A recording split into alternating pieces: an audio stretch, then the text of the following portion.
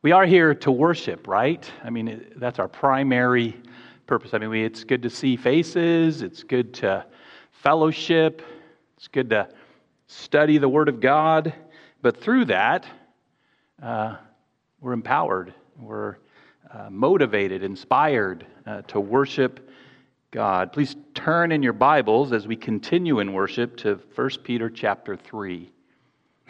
Today, when we're done today, we'll be about halfway through this letter. 22 messages halfway, so 44 is what I'm shooting for. Just kidding. We're getting faster. We're going to do 5 verses today, verses 8 through 12 of chapter 3, primarily because Peter's quoting from Psalms here. So we're really doing 2 verses with some psalm that Peter adds in for us. So I want to remind us that who Peter's talking to. How does he refer to us in verse 1 of the letter? Anybody remember? We are, or who he's writing to, which includes us, are elect exiles.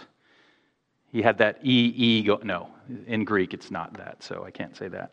To those who are chosen by God, elect, chosen by God to be his people and to receive an eternal inheritance, but who must also, for a time, and for us that time is now, we must live and minister, be productive, I would say, follow God's calling for our lives in this world. And Peter's telling these, the word we use, the main word, Christians, both in his day and ours, how we're to do that. This is how we elect exiles are to live and minister in this world which is not our home. And last week we finished a section about life of submission, living in submission. Since chapter 2, verse 13, Peter's been instructing and encouraging in this area of submission.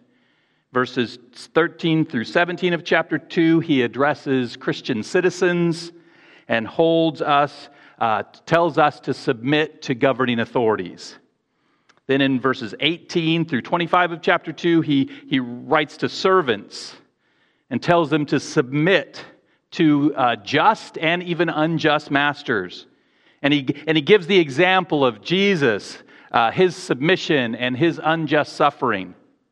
Then in chapter 3, verses 1 through 6, he addresses Christian wives. He shows them a way of submission to their husbands that can lead to winning their husbands, if their husbands aren't saved, lead to winning them to Christ. And finally, in verse 7, he focuses on husbands. He says, as those who are being submitted to, you must live with your wives in an understanding and an honoring way. So that's what we've been looking at recently. Now as we come to verse 8, there's a transition. Peter moves from addressing specific groups of people about the specific topic of submission to addressing all elect exiles, all Christians, about righteous living. As we walk through the rest of chapter 3, both this week and in weeks to come, we'll see Peter's theme is suffering for righteousness' sake.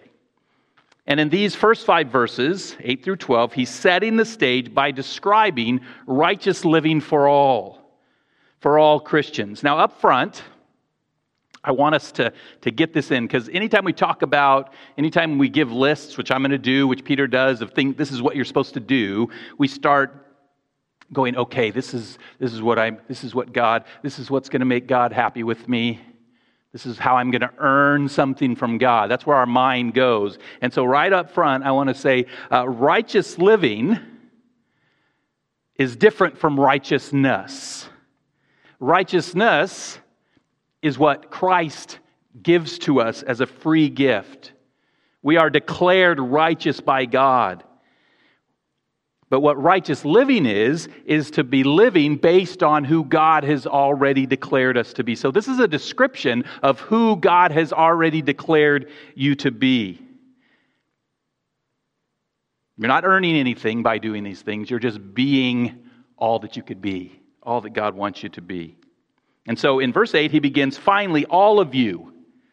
Remember, he's been speaking to specific groups, and he says, all of you. Peter's written to different groups about submission and suffering. Now finally, he's writing to all of us. So if you're not a wife and you were tuning out at that part, or a husband and you're tuning out at that part, Peter says, come back. Now I'm talking to all of you.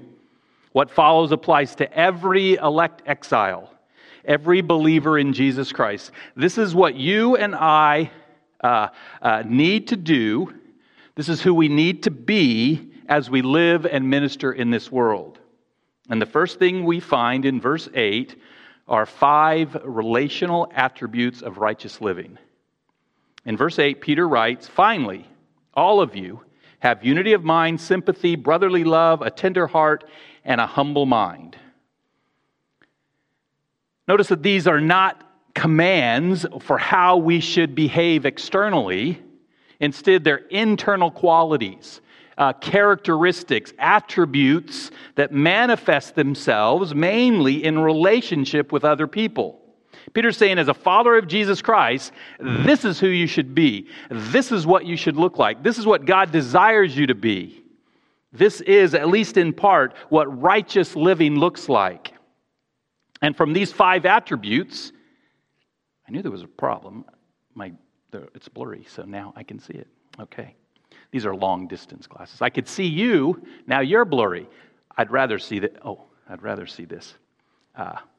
And from these 5 attributes will flow the behavior, what we should do that Peter focuses on in verses 9 through 11. So Peter's saying these are attributes that all Christians should have as we relate both to one another and to the world around us, as we live in this world as elect exiles. And what I want us to do is look at each one of these individually.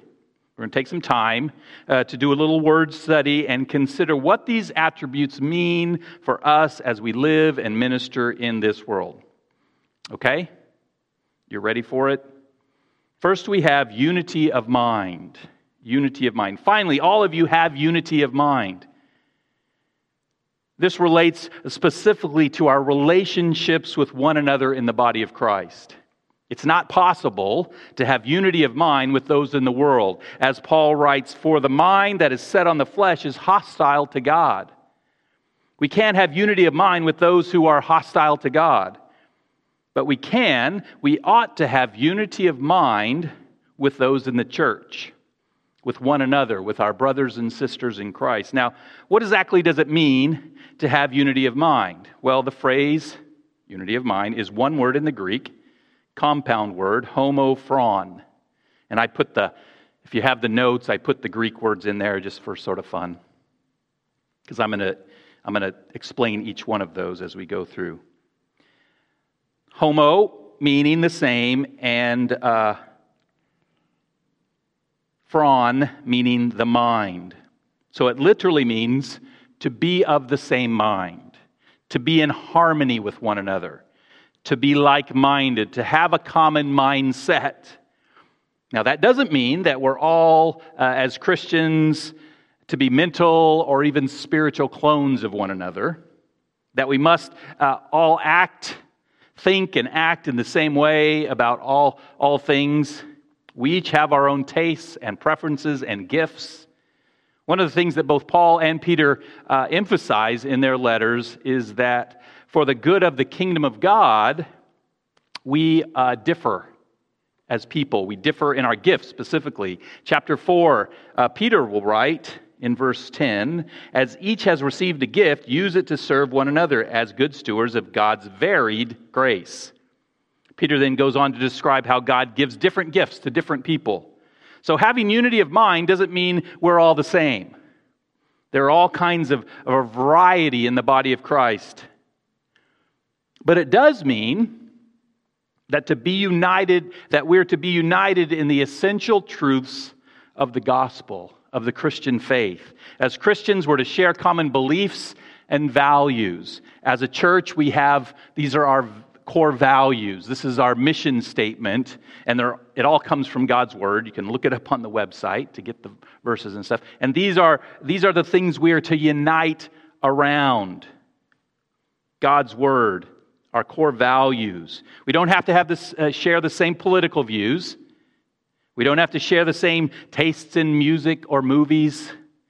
We don't have to drive the same kind of cars, live in the same kind of houses. We don't even have to do ministry in the same ways. But we do share the same Word of God and the same indwelling Holy Spirit. I think that's the crucial thing there. We are able to be united in mind because we all have the same Spirit given to us when we come to Christ. So we can strive to be like-minded in the things of God.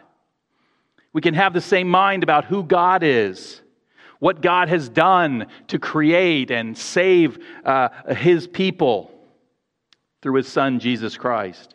We can also be like-minded in our understanding of God's purpose for His church. This unity of mind should cause us to work together as God's people for His purposes here in Riverside and throughout the world. This is what Jesus, in John chapter 17, prayed for His disciples. There's a place, I don't have it here, but Paul also prays for this. So Jesus and Paul prayed for it. So it seems to be a thing that we might struggle with. Jesus says, "The glory that you've given me, I have given to them, that they may be one, even as we are one. I and them and you and me, that they may become perfectly one, so that the world may know that you sent me and loved them even as you loved me." We're to be one.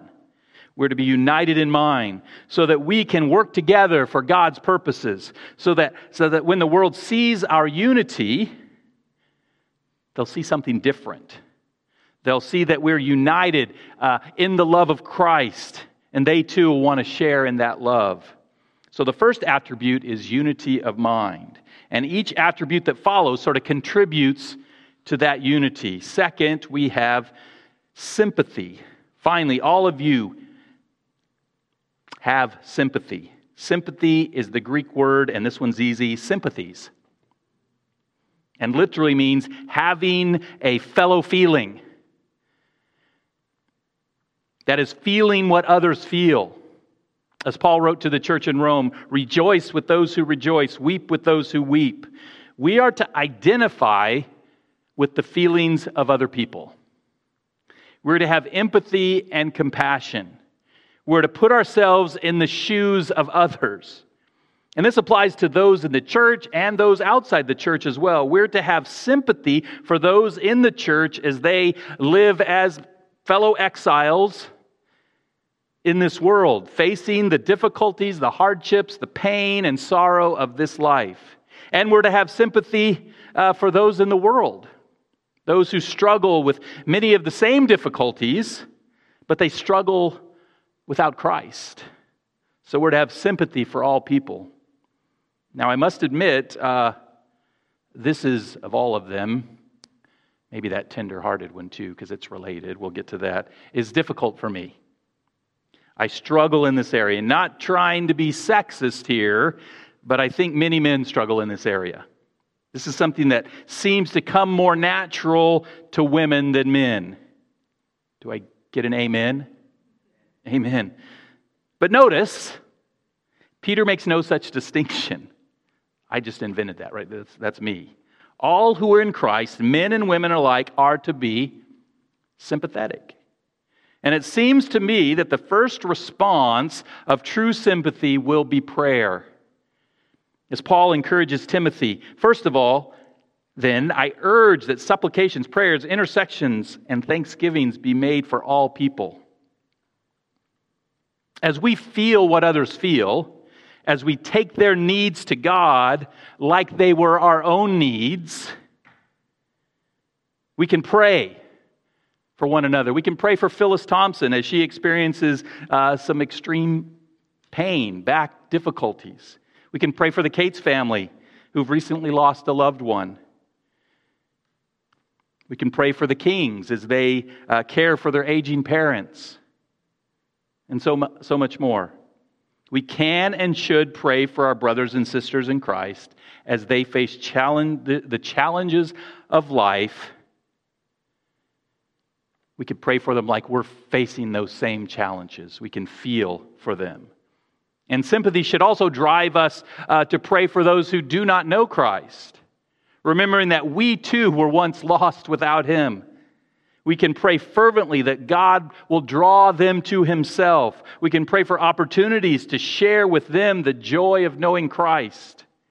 Because along with prayer, our sympathy for people should cause us to act, to respond with sensitivity to people's needs, gently helping and encouraging them. Not necessarily having the perfect words, even if there are such things, but being there with them and for them in their times of need. Being willing to listen and truly hear what they're saying and how they're feeling. That's what it means to have sympathy. And just a note, it takes time and it takes effort. So we have unity of mind, sympathy, and we add to that brotherly love. Finally, all of you have brotherly love.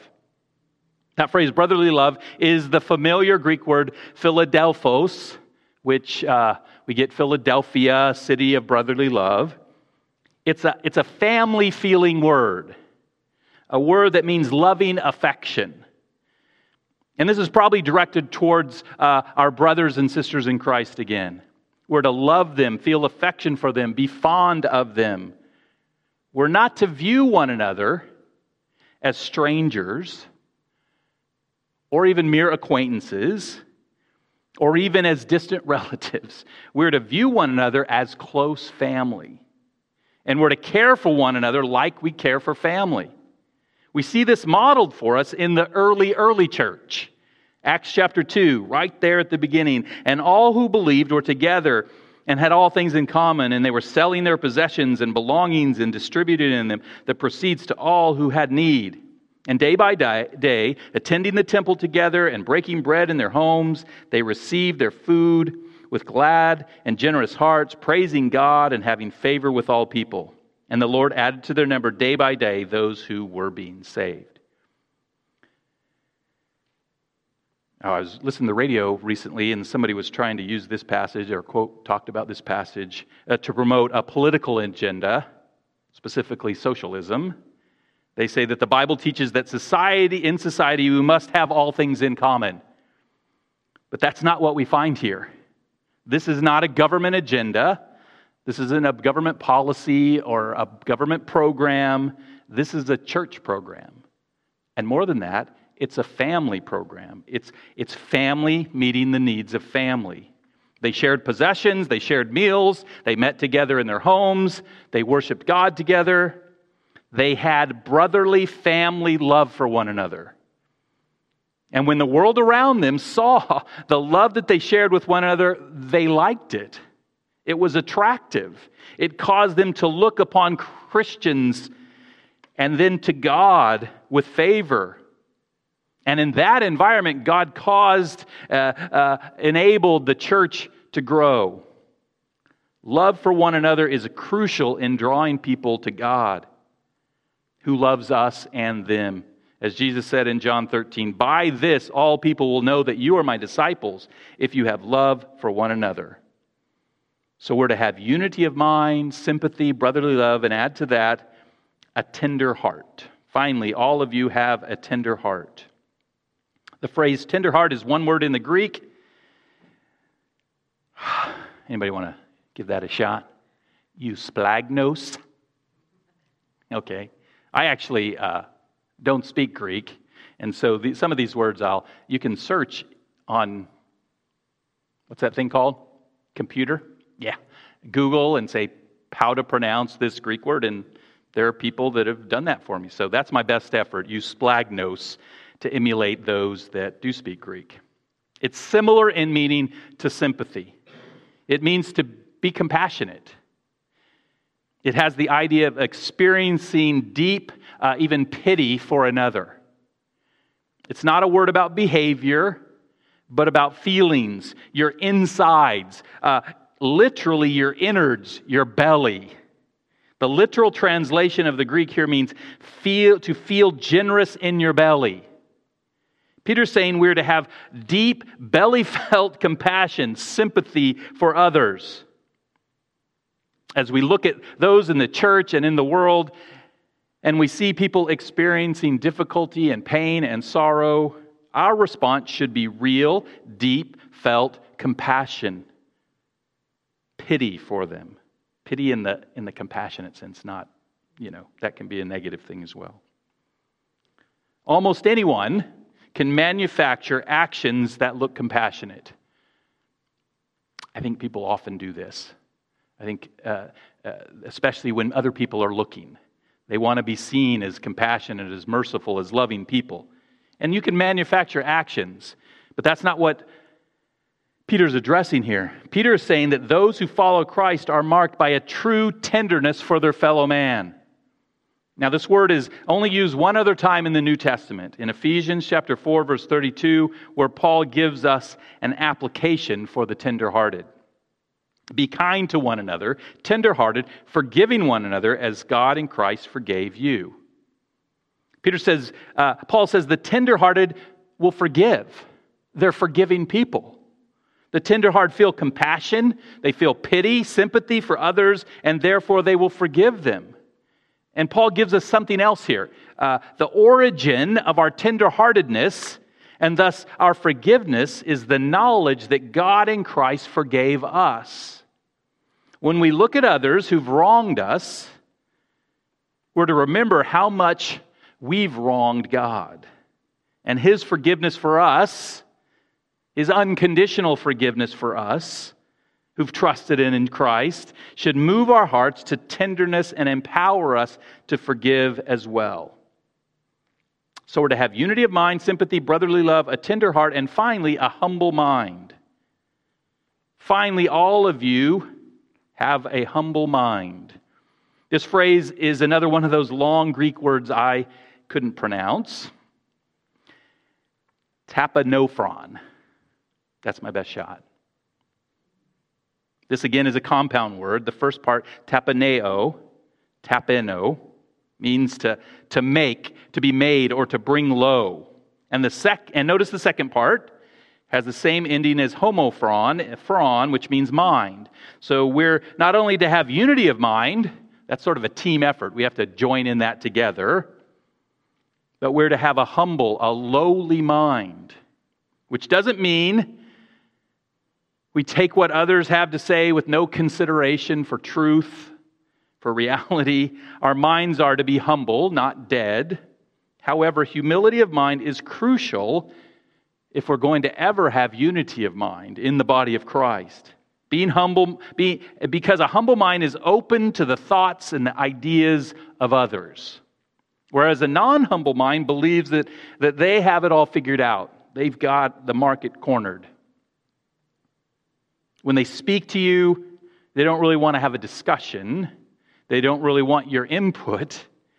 They're just seeking to give you their thoughts, their input, what they believe you should do or be. They present their ideas in such a way that leaves no room for discussion, really, unless you want to move into conflict with them. But a humble mind is different. In Romans, Paul describes the humble mind like this, chapter 12, verse 3. For by the grace given to me, I say to everyone among you not to think of himself more highly than he ought to think, but to think with sober judgment, each according to the measure of faith God has assigned. A humble mind doesn't think of himself or herself more highly than they should, but they think of themselves with sober judgment, really in a realistic way. I am a creation of God. I'm under God. We understand that even my faith is a gift from God. I think our mind is humbled when we realize that we are utterly dependent on God for all things. For life, for breath, for intelligence, for emotional stability, for faith, for safety, and more. And we're going to talk more about our dependence on God in all things, but first I want us to look at the rest of this passage. Flowing from verse 8, with all its inner transformation, comes verse 9. In verse 8, Peter is saying, these are the inner relational attributes All Christians are to have, all of you. Then in verse 9 and following, in verses 10 through 12, quoting Psalm 34, he says, this is at least one way, probably the most radical way, these internal attributes will manifest themselves in our lives. Peter doesn't mess around. He just cuts to the chase, okay? He's talked about husbands and wives. He's talked about some other things. And maybe it's easy enough to be united and sympathetic and loving and tender and humble people with those who love us, with those who want what's best for us, within the family of God, within our own family maybe, or maybe not. Maybe we can do that. But Peter does something else. Peter, inspired by the Holy Spirit, gives us a radical call to righteous living. I think he goes there, so we'll need to go to where we're going to go at the end of the message. You'll understand that when we get there. Here it is in verse 9. Do not repay evil for evil or reviling for reviling, but on the contrary, bless, for to this you are called, that you may obtain a blessing. So following the 8 attributes of verse 8, Peter gives what is certainly one of the most difficult commands in all of Scripture. And notice it has 2 parts. First, do not repay evil for evil or reviling for reviling. I think we got a pretty good handle on what evil is, right? We've all experienced it. Maybe we've all done a little bit of it. Something wicked or bad, wrong, sinful, harmful. And reviling refers to insults or slander, to speak evil against someone. So when someone does, get this. When someone does or says something evil against you, Peter says you are not to return the favor. You are not to repay in kind. You are not to do or say anything evil against them. And that would be hard enough, right? I don't know about you, but when someone does or says something against me, when I'm hurt or insulted, my natural instinct is to return in kind, to do the same to them. So I consider it a victory, a sign of how godly I am, if I just do nothing, if I'm able to turn and walk away. But that's not the end of the command. Peter also says, on the contrary, bless. Bless those who do or say evil against you. And what does it mean to bless? It means to speak well of, to praise, to want what's best for. So when it comes to those who do and say evil against you, we're to speak well of them, to praise them, to want what's best for them. Peter, have you gone off the deep end? Are you kidding here? No, in fact, he says, for to this, blessing those who do and say evil against you, you were called. This is a calling that God places on all of our lives. This isn't a special calling for special Christians with special gifts. This is for all of us. We're called to live this way, seriously. Look back at chapter 2, verses 20 and 21, where Peter says something very similar. But if when you do good and suffer for it you endure, this is a gracious thing in the sight of God. Peter says, enduring suffering for doing good, unjust suffering, is a gracious thing in the sight of God. Not that unjust suffering isn't a gracious thing. Your endurance of it is a gracious thing in the sight of God. God is pleased when we endure, are patient, don't act out in kind. It's a gracious thing in God's sight. God is pleased with us. Why? Verse 21 gives the reason. For to this you have been called, because Christ also suffered for you, leaving you an example so that you might follow in his steps. There's that word again, called. With Christ as our example to follow, we've been called to endure suffering for doing good.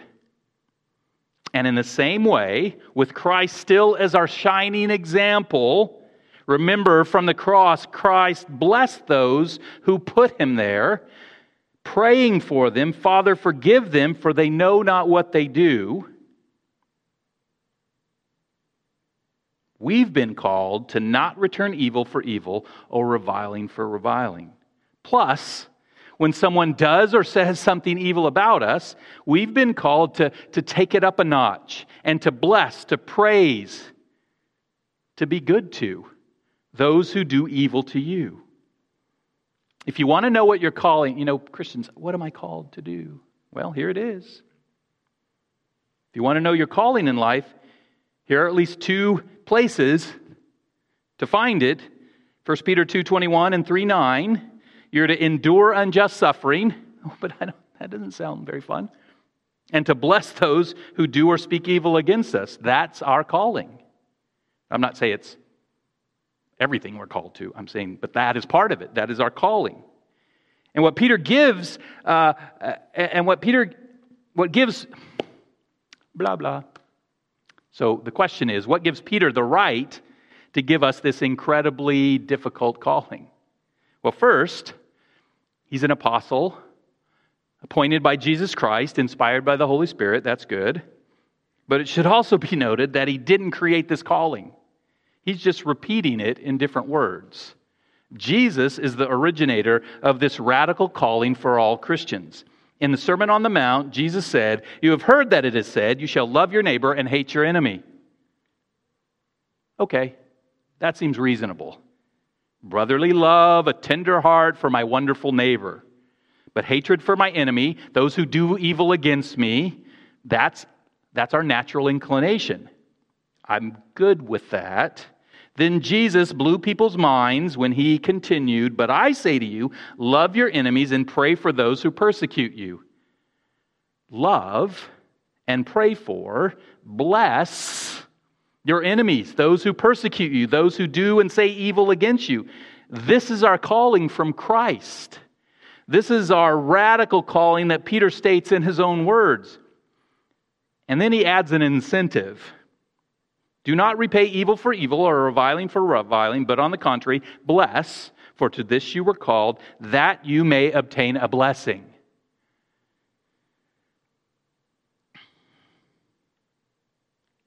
Peter seems to be saying that there is a blessing that we receive when we bless those who do evil or say evil against us.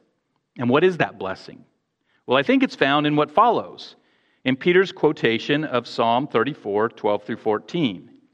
He begins, verse 10 in 1 Peter chapter 3. He says, "For," so that's connecting it back to what he's just written, "For whoever desires to love life and see good days," he's going to go on to explain that, but let's pause there for a minute. So the blessing that we can receive for blessing our evil-doing enemies is a love of life and experiencing good days. Now, what does that mean?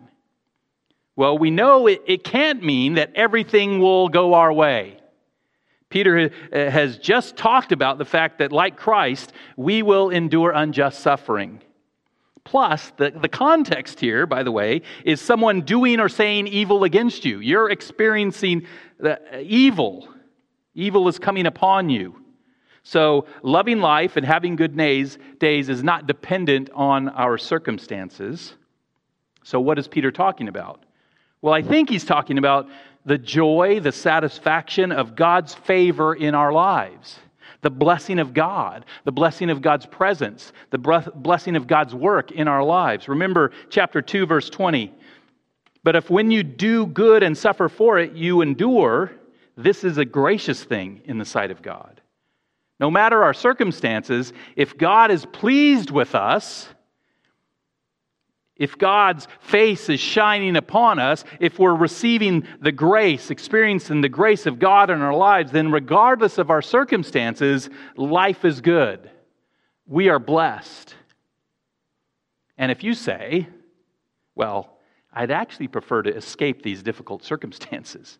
I'd prefer if no one was doing or saying anything evil against me. I'd prefer that over experiencing the grace of God in my life." Well, then I'd say to you, you've either never experienced the grace of God in your life, You've never experienced the joy of God's presence, or you've forgotten what it's like. As David writes, "So I've looked upon you in the sanctuary, beholding your power and glory, because your steadfast love is better than life. My lips will praise you." Experiencing God's love, His loving presence in our lives, is better than life itself, David says. It's better than escaping the evil of this world. To walk with God through evil is better than walking anywhere alone. David again makes it beautifully clear in Psalm 23. "Even though I walk through the valley of the shadow of death, I will fear no evil, for you are with me, your rod and your staff, they comfort me." So loving life and seeing good days happens in relationship with God. And maintaining our relationship with God means we obey His calling on our life. We respond to our calling found in verse 9, to bless those who do and say evil against us. So Peter continues this quotation in support of what he's written in verse 9. "For whoever desires to love life and see good days, let him keep his tongue from evil and his lips from speaking deceit." Don't engage in evil or hateful talk, deceitful talk. Or as verse 9 says, do not repay evil for evil or reviling for reviling. Instead, let him turn away from evil and do good. Peter continues, "When you desire to do evil," I know none of you do, but when I desire to do evil, I need to repent, to turn away, to do the opposite, to go the opposite way. Or as verse 9 says, do not repay evil for evil or reviling for reviling, but on the contrary, bless. Bless. That's the opposite of repaying evil for evil. That's repentance of repaying evil for evil. He continues, let him seek peace and pursue it. Who do we pursue peace with? Not our friends, but our enemies, those who do evil against us. We seek not to destroy them, but to bless them with peace from God.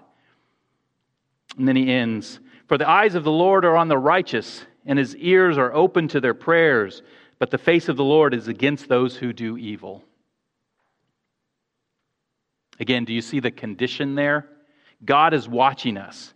His eyes and His blessing are on the righteous.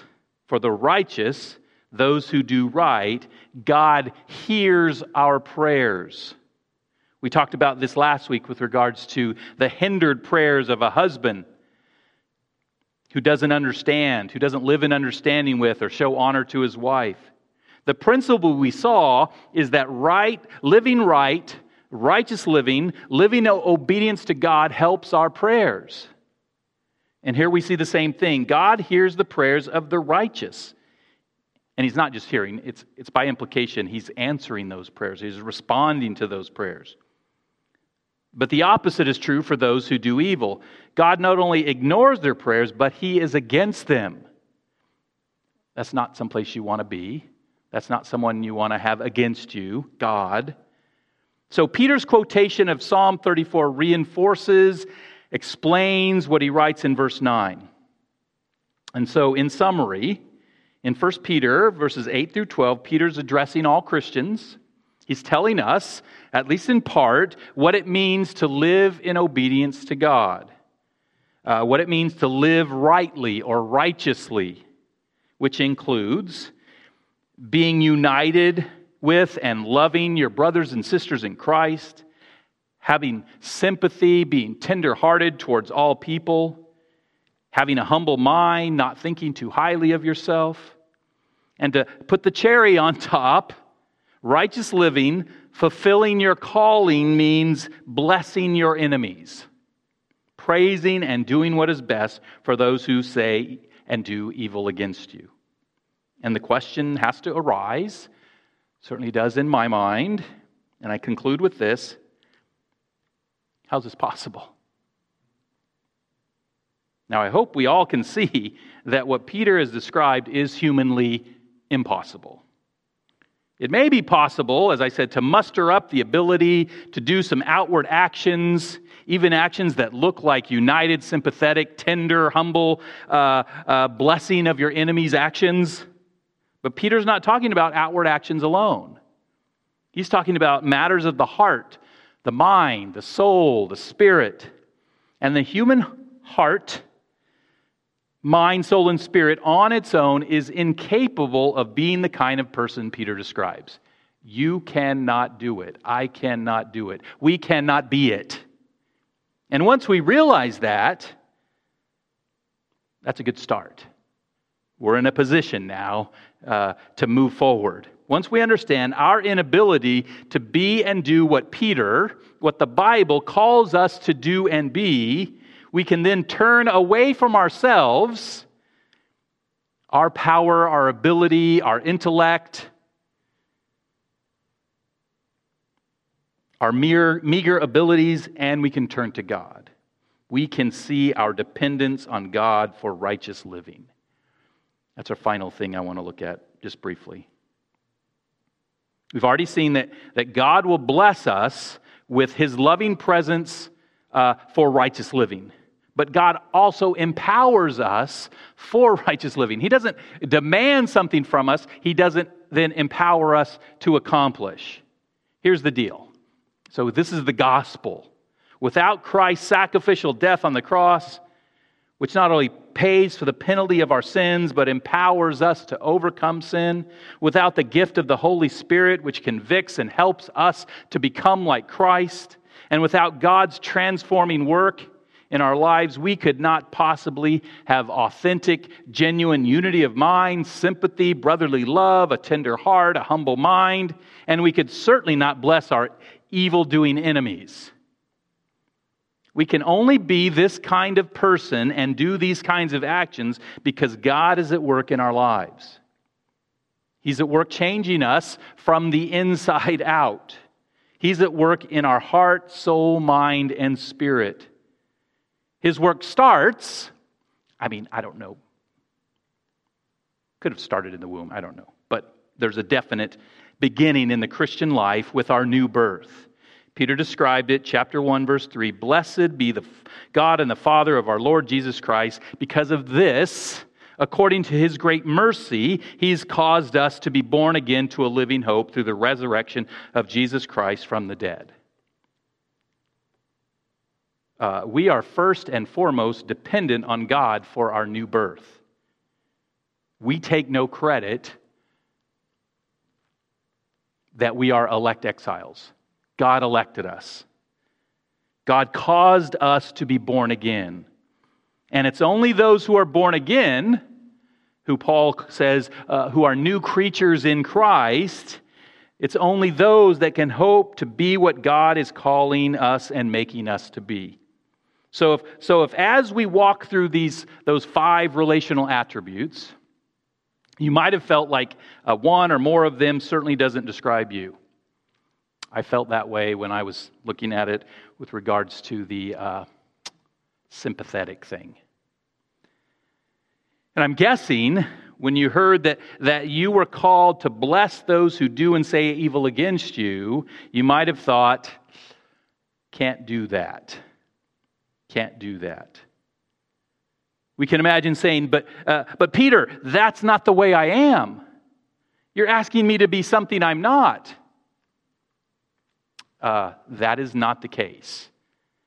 I believe Peter would answer, if God has caused you to be born again through the death and the resurrection of Jesus Christ, if the Spirit of God indwells you, if you are a child of God, if He's adopted you into His family, if you are trusting in God as your living hope, then know this is who you are in Christ Jesus.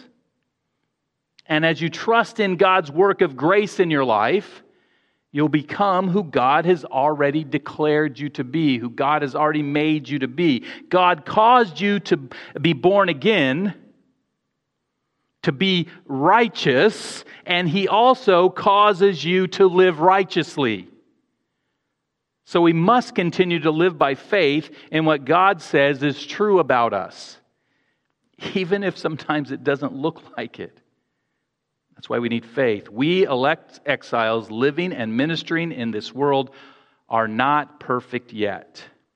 But we can trust in the promises of God that He will never stop working in our lives. As Paul writes to the church in Philippi, and I am sure of this, that He who began a good work when He caused you to be born again in you will bring it to completion at the day of Christ Jesus. And that doesn't mean He causes you to be born again and then He leaves you alone for your life, and then the day of Christ Jesus He says, okay, now I'll transform them. It means He's working all along to transform you into who He declared you to be when He caused you to be born again. God is at work in you and in me. And we can trust Him to bring about our transformation into the kind of people He calls us to be. He's working in our lives that we might be united in mind, sympathetic, loving, tender, humble people who fulfill our calling and can even bless our enemies. People who desire above all things to experience the blessings, the love, and the presence of God in our lives. So as you walk through, as you encounter situations and people that make it difficult to fulfill your calling, don't turn to yourself. Don't turn to your inner strength. It's limited. I think you can turn to your brothers and sisters in Christ and ask them to help you in terms of turning to God. That's the place you need to go. You need to turn to Him on a daily basis as you see and trust Him for who He's called you to be, as you trust Him for what He's called you to do. And as you understand that only He has the power to enable you to fulfill your calling, turn to Him, depend on Him, pray to Him that you might become who He's called and made you to be. Let's do that together right now. Father God, we come to You and we know we've just in these 2 verses, 5 verses, You've given us some pretty difficult things, some things that we clearly cannot do ourselves. You've called us to be people that in our flesh, in our humanity, we have no ability to do so. So, Father, on behalf of myself, on behalf of my brothers and sisters here, we turn to You. And we say, God, work in our lives. God, help us to see the cross, to see the example of Christ, to remember all He's done for us, Lord, and that would motivate us. That would begin to transform us, that we can be these kind of people, that we can be united and sympathetic and compassionate and tender-hearted, that we could even bless our enemies, Father. I hesitate to pray this, but I ask that You would at least, as we encounter people who are saying and doing evil against us, Father, I pray that You would give us the strength to bless them, to turn and to bless them, not in a fake way, but in a real way that comes from You. Be with us this week as we seek to live and to minister in this world. In Christ's name, amen. God bless you today as you're dismissed. And Sean is actually preaching next week, so bring your friends. No, I'm just kidding. He's preaching on, can I say? 1 Corinthians 15. So the resurrection, the gospel of the resurrection. So look ahead, 1 Corinthians 15, and prepare for that.